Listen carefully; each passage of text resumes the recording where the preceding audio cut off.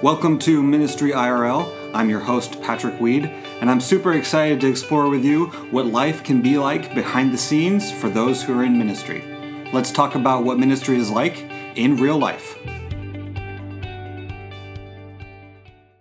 Well, happy Easter, my friends, and I know that this year Easter is going to be very different for quite a few of us. I know that normally we would be putting on our Sunday best and heading to church and having Easter egg hunts throughout the area with a whole bunch of friends and eating lots of Easter candy and Easter dinners. I know a lot of people that I've spoken to are used to having their family over, and this year it's going to be different. It's going to be more of your immediate family and watching your church online.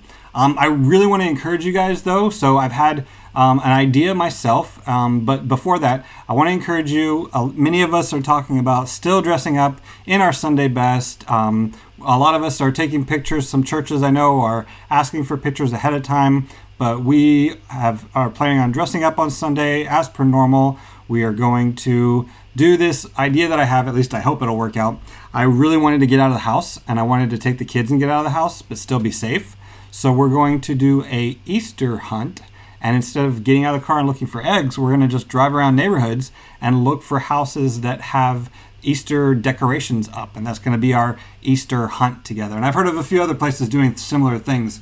But I thought that we would take a little bit of time. This podcast episode isn't going to be as long as normal because I just want to talk a little bit about Easter and then I want to let you go. And I want you to have a great Easter weekend. So I was thinking about, and I always say that, I love how I always say I was thinking. The topic I would like to discuss is the aspect of, oh goodness gracious, I say aspect all the time too. Anyways, moving on. Easter for me as a kid. I remember a lot of different parts. I remember the big thing for me as a kid were the Easter egg hunts because my grandparents and my aunt and uncle, they were in Birmingham, Alabama, and they would put on Easter egg hunts for us when we were in the country. My parents are missionaries, if you didn't know that, so I didn't always spend every year in the U.S. And when we were at their place, we would have Easter egg hunts, we would dress up and go to church, and the Easter egg hunts were always my favorite because there were two things you could count on. You could count on lots of Easter candy, so it was always like the jelly beans and the marshmallow thingies, I always forget what they're called, but then it was that, and you always could count on one or two Easter eggs with money in them. And that was something that I always looked forward to.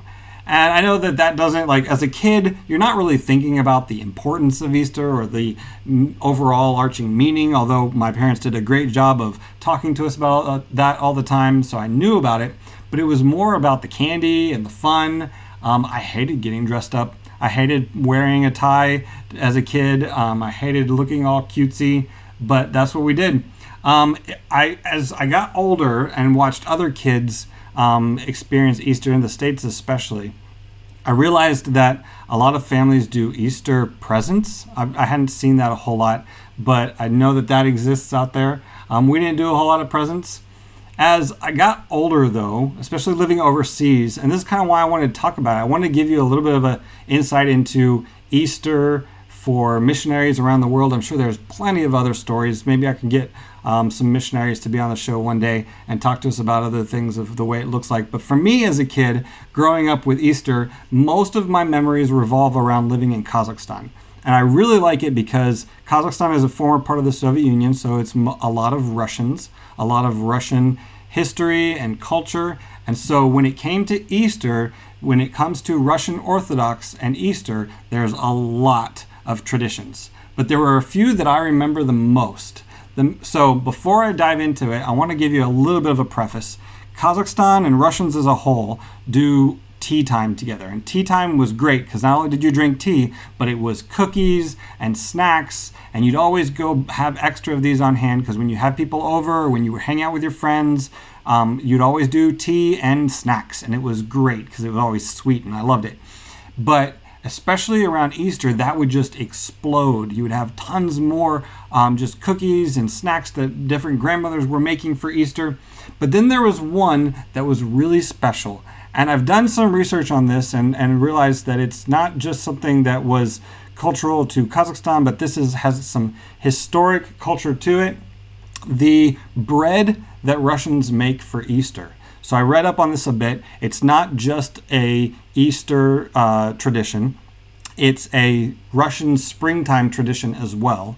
So they make this bread. They made it in different tins, so it wasn't normal shape. It's usually like very round and very tall, almost like it was cooked in like a coffee tin or something. And it was always really hard. It wasn't soft bread like in the States with that weird crust that we have, which I hate, by the way, especially growing up with crust in Kazakhstan that was like, it's this nice hard crust and like you could chew on it for a bit and the bread was so good. But on top of that, it would have icing, and it was nice, sweet icing, usually decorated with flowers, and you could get really pretty ones, and it was so good. I remember having it all the time.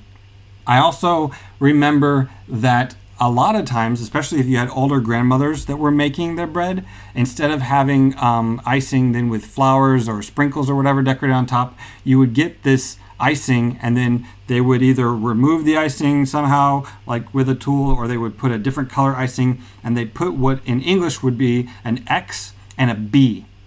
And I always thought that was weird, and I've seen tons of pictures, and I didn't realize it until recently that stands for two words in Russian. So I'll tell them into Russian and then I'll translate.